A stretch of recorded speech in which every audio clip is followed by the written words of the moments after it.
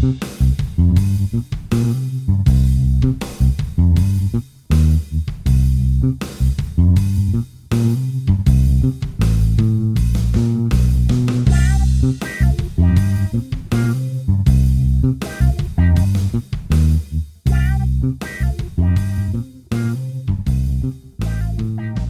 listener, and we've got another pirate podcast. It's just myself and the Princess. I'm Sid.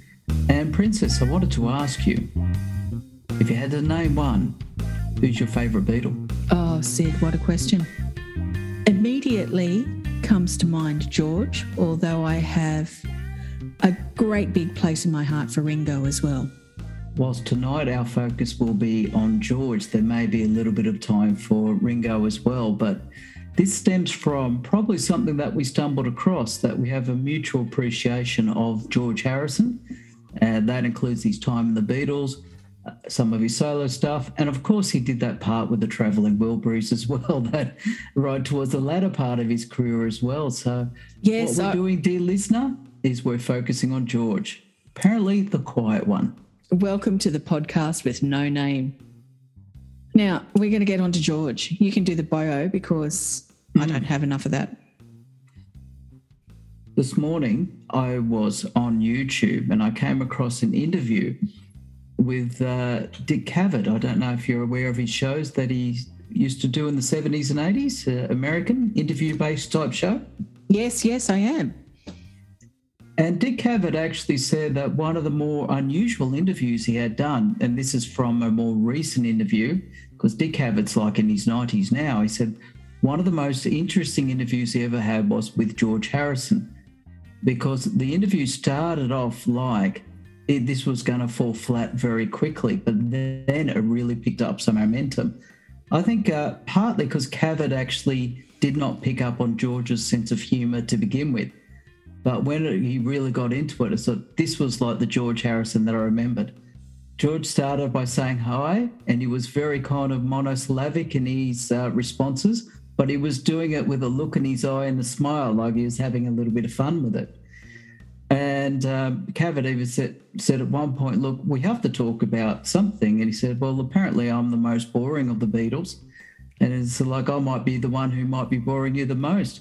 Can I talk about the movie that I saw last night? And it's something called Raga or something like that, which he did actually saw Lennon at. And he said, oh, you saw Lennon there. He said, so what did you say? Well, he goes, I walked up to John and said, hi.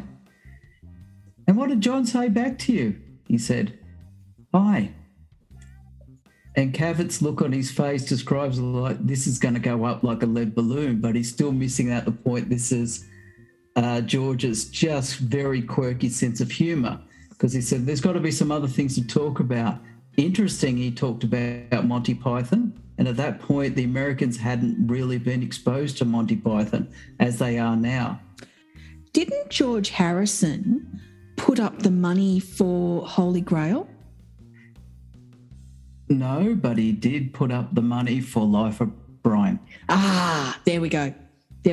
So that was Handmade Films. And when you look at it closely, even George has actually a bit part in that movie. In Life of Brian? Yeah. You know the part of the movie where, yes, we're all different, we're all individuals? Yeah. The big crowd? Yeah. Well, trust me, he's there. It's a bit part. He's right at the front and you can see him there. Mr. Safety and I had a laugh today. Wonderboy was watching one of the Jurassic Parks and I looked up the cast, as is my wont when I'm watching a movie. And one of the producers was credited as a cast member and his character's name was Unlucky Bastard. So he was one of the people that got eaten by a dinosaur. So I'm wondering what the Pythons would have credited George Harrison as. You now got me. I really want to look at my copy and have another look. But even that, the thing that I find most fascinating about that interview is it tells you a lot about George. It also gives you some little bits into the future, as we just touched about, like George had his own filmmaking company. and most famously put up the money for Life of Brian. Yeah. But it also spoke about some of George's like general attitudes that he picked up to, about life, because we all know about the Beatles, how they went up to, the Maharishi, they went up to the top of the mountain, they were learning at different ways. Well, George actually embraced a lot of that. And you can see that coming through. And his view of the Beatles was quite interesting, because he said, are you sad that the Beatles broke up? Do you think Yoko had anything to do with it? And he said, point blankly, he said, we've been breaking up for 2 or 3 years before we officially did. It had very little, if at all, to do with Yoko. And then he said, the part that people don't understand is we've actually become free, because we were kind of stuck with something that we weren't enjoying, and that was actually really locking us down. Yeah. So he just immediately accepted this as a positive and was looking at his next stage in life. Yeah, I was watching it was on Foxtel, it was Beatles documentary, where lots of people and pundits and Paul McCartney and Ringo were talking about the Beatles and the lives and loves and what it was like to be in the Beatles. And they both, Paul and Ringo both said that George was the first one who wanted to pull the pin on touring and playing live, because he just hated the crowds, he hated the travel, he hated everything to do with that treadmill that they were on. I think there's something even on the most basic level, if you're a muso, and his way of thinking of just trying to be in the moment. And even sometimes being in the moment, if you're a musician watching someone enjoy it, but you can't even hear your own feedback. Yeah. And then all you can hear is screaming. And I thought, hang on, how do I break off this cycle? They're seeing the Beatles. They're no longer really hearing the Beatles. Yeah. And I like that way how he's been able to articulate those things to such a level too. Yeah. Always found that quite fascinating. And as you said, as you mentioned a few moments ago, I think it was George, they'd been growing apart for a while, and Yoko had nothing to do with the breakup. You've got to think they were in that band from when they were, 16, 17. Well, and particularly George was the youngest one of the band. George, you've got to put that into perspective. That as well. George was the youngest, and they're still only getting out of the band when they're 28, 29, 30. So they're still young men when they're getting out. And you know yourself, during your 20s, you do an awful lot of growing up. And by the time you reach 30, you're a very different person to who you were at 20. So, of course, they wanted to go and do their own stuff. The Beatles lived a life. The Beatles, the band, had come to its natural end, I think. When you look back at it, it's come to its natural end. I think during the Hamburg days, which is before they were famous, I think a lot of us overlooked just how young Harrison was back in Hamburg. Yeah, yeah. And in some ways, he was playing in places he wasn't allowed to play in age-wise. Yes. They had to sneak him into some venues, didn't they? And they just looked so young. And the idea, I mean, would you let your 17, 18-year-old son go across the ocean and go and play in dives night after night after night for months on end? And you don't know. I mean, it's not like you can ring them on the phone or have a quick video chat with them like we can today. It was letters sent by surface mail back to their mums and parents and things to let them know that they're all right, that they're alive. I mean, it was a big thing. I think it was just totally a different mindset. I think touring Hamburg around 1960, we're talking 15 years or so since World War II finished? That's right. It's not that long. And I think the mindset was just completely different. I think people were just saying, look, we're alive. Let's just enjoy it. Let's not be hamstrung by some of the things that we used to think as a society beforehand. Yeah. Yeah, it is still weird for like a 17-year-old to be going to Hamburg, or 16. I need to double check that. But I think that must have opened up his eyes, and I'm very, very sure all of them as teenagers did what teenagers did. Too much boozing, for starters. Well, that's right. A lot of hijinks, I'm sure, and stuff that I think has been 100% filtered out that only Paul McCartney's indicated. I love this smile on his face, reliving it. He's still enjoying it, but hey, it belongs back in that era, and I think we all appreciate that. Yeah, exactly. George Harrison, I'm just looking up Wikipedia just so we can get an idea of his age and everything. He was born on the 25th of February 1943, and he died on the 29th of November 2001. My goodness. He's been gone for 21 years. Wow. That's a lifetime. Yeah, I know. And I can still remember the day he died. And because this is an oral medium, I actually kept the newspaper. Really? And that's when newspapers actually made sense, and you get them in hard copy and things like that. And they weren't all advertisements. Well, exactly right. They actually meant something, and you'd be able to read. I mean, sponsored it was like 4 pieces. or 5 pages of this, because at least they had, in a weird way, a chance to prepare. Yeah. Because everyone had known that he was quite ill at the time. Yeah. And I can remember, like, in the lead up to it, they were talking about other members paying their last visit to him. Like, they knew it was soon. Yeah. It was just a question of, like, which day. Yeah. Yeah. And I think that was the same, just incidentally, with the Rolling Stones and Charlie going. They knew Charlie hadn't been well for a while. I'm just looking up. I'm referring to Wikipedia because, everything on that is true. Well, absolutely. It's actually a lot truer than what people give it credit for, I think. Yeah, at times. If you cross-check your facts, you're okay, but this stuff's pretty standard. George Harrison's songs for the Beatles include The Taxman, Yep. Within You and Without You. That's a bit trippy, that song. While My Guitar Gently Weeps, I think that's one of the classics. One of the classics and one of the more better known ones. The same with Here Comes the Sun and Something. And I must say, I do not like Something. It just bugs me. He played sitar when he discovered Eastern music and Eastern thought and religion and mysticism and all that stuff. He introduced the sitar and played on Norwegian Wood. And that was on Revolver, wasn't it, Norwegian Wood? I think you're right.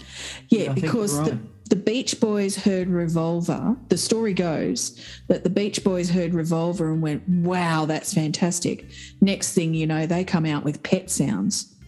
The Beatles listened to Pet Sounds and went, oh, my goodness, that's fantastic. Go back into the studio and come out with Sgt. Pepper's. It was like this mutual appreciation society happening, and I do like that story. I like the fact that they're feeding off each other and just thinking, how far can they raise the bar? Yes, absolutely. Hey, what's your favourite George Harrison song? Not just the Beatles. It's really hard to tell because I like a lot of things off the All Things Must Pass album. I really do. What I was preparing there, because you're talking about George and some of his songs that he was writing. Look, I put this one in my top 3 of George Harrison's songs because of what it's referring to at the time. And I'm referring to his song, which was on their very last Beatles album called I, Me, Mine. Are you familiar with it? No, I don't know that one. So when you look at their very, very last album, I, Me, Mine, is a very short George Harrison song with a more waltzy type of tune to it before you actually get to the chorus where they really let rip. A little bit of trivia.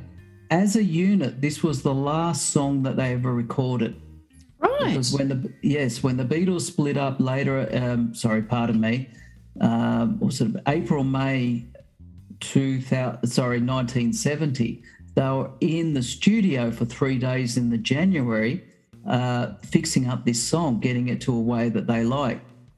But what I'm impressed by is this song is very Harrison in so many ways. He's identified what's wrong with the band, and he's talking about the weaknesses of the band and what's helped them to get to this point.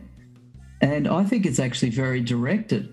And if you indulge me, let me just read, say, the first 7 lines. Please do. Because this is, I believe, directed at Paul and John. Right. And I'll try to do it without actually humming the tune because it's very waltzy. Oh, please hum the tune. All through the day, I me mine, I me mine, I me mine. All through the night, I me mine, I me mine, I me mine. Now they're frightened of leaving it. Everyone's reading it, coming on strong all the time. All through the day, I me mine, I me mine, I me mine. And I think if that's not a go at the bandmates' egos, I'm not too sure what is. It could also mean that the Beatles, all 4 of them, were looking at their own interests, looking at what they wanted themselves individually rather than as a group, not so much just Paul and George. But, yeah, it's definitely about the Beatles. Yeah, but the thing is why I think it's very pointed. Look, it could have, with you, it could have a more bigger point of view, like how some people get very much carried away with how they present themselves and their own personality. But I think this is more of a dig because he's saying it's all through the day and it's all through the night. And it's like me, me, me, me, me. Yeah. Me, me, me, me, me. And the reason why it's I, me, mine, it just helps to make it work with the song. Yeah, yeah. And to me, that's a very pointed dig at the band at the time. And in some ways, it's a very strong song on the last album because some of the songs didn't quite have the kind of depth or interest as what you've probably heard in some other albums. That song they tried to intersperse with a bit of hijinks the band was having as well, I think, to try to prop it up. That said, Two of Us, I think, is an excellent track on that album that actually starts it. And, Dig a Pony, I'll probably rate up there as well. But for me, I like this track, and people are probably going to say, oh, look, Sid, you're forgetting things like Long and Winding Road, which I think is an absolutely brilliant song. But I find it almost too sad to listen to. This one just hits the nail on the head perfectly, I think, in the album. It's the strongest track. I'll have to have another listen. I asked you what your favourite George song was. Mine is My Sweet Lord. Oh, yeah. And I'm just looking at, again, the font of all information, Wikipedia, and George Harrison was sued by Bright Tunes for copyright infringement over My Sweet Lord because it was so similar to the 1963 Chiffons hit, He's So Fine. And he went down on that. And it's like, ooh. But the judge also ruled that he had done it subconsciously. He also had a little bit of fun at this, the whole court hearing. Did he now? Yes, and the film clip is really, really funny about it. I can't remember if it's called This Song or This Tune, but it's also the film clip is in a court, and he was just trying to have a dig saying, look, what's happened is all pretty innocent. And he said, look, this song ends in E kind of thing. And, for him, it was just like, I can't believe it's got to this stage because there was no way I have intentionally tried to plagiarize this one. I think he called it like subconscious or incidental plagiarism because he did not do it knowingly. He put up his hand that when you listen to the two songs, they're melody-wise, there is some similarity. You can't escape that. That does happen. How many chords are there? You're going to get it. Yeah. Do you know what I mean? And also, this He's So Fine came out 8 years before My Sweet Lord did. George no doubt heard it. Everybody did. You and I both know how He's So Fine goes. So, of course, it's in there. It's in your subconscious. You don't intend to do stuff like that. But, that's all right. You live and you learn, you move on. But My Sweet Lord is my favourite George song. And personally, I think George never looked better than what he did around from 69 to 72. I think that was peak George. I think that was peak George because when you're starting to talk about 73, 74, there's a few other things going on. He had that 18-month worth of laryngitis. And you actually hear that in some of the songs that he puts out, like He Could Not Shake It. You can actually listen to some of the tours there and it's him, but something's gone on with his voice. It took an incredibly long time to shake. Was it just laryngitis or did he have nodules or something? Well, I've read it, there was laryngitis, but obviously in extreme part, it could have been nodules as well, but it's like an 18-month period. So he toured during this time, and you can actually hear that he can't produce his voice. It's got this raspiness that is just not him. Probably the song that, one of the more famous songs of that era that really pointed out is one of the more weirder type names of songs that he got is simply, I think it's called Ding Dong Ding Dong, where the chorus is known as Bring Out the Old, Bring in the New. No, I don't know that one. So it's got a curious little film clip to it. Yeah. But at various points during the verse, I think there's a bit of even like electronics there that's hiding just how he cannot sing the way that he was used to. It was about that kind of era. Also around that time, their marriage with Paddy Boyd was well and truly on the skids, I think.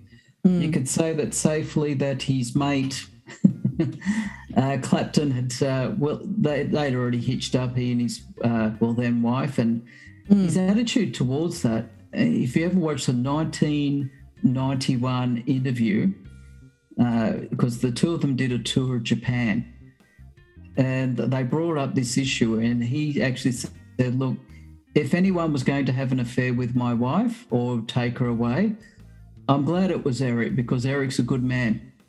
See, that just shows... It's an attitude that is just hard to wrap your head around. But it shows he was a grown-up. Yeah, but he's come to the point where he's let go of it. Yeah, he's forgiven, he's moved on. He's in a good place. He knows Clapton's in a good place. And if you love someone, don't you want them to be happy? So if he loved Paddy Boyd, he would be happy that she's happy.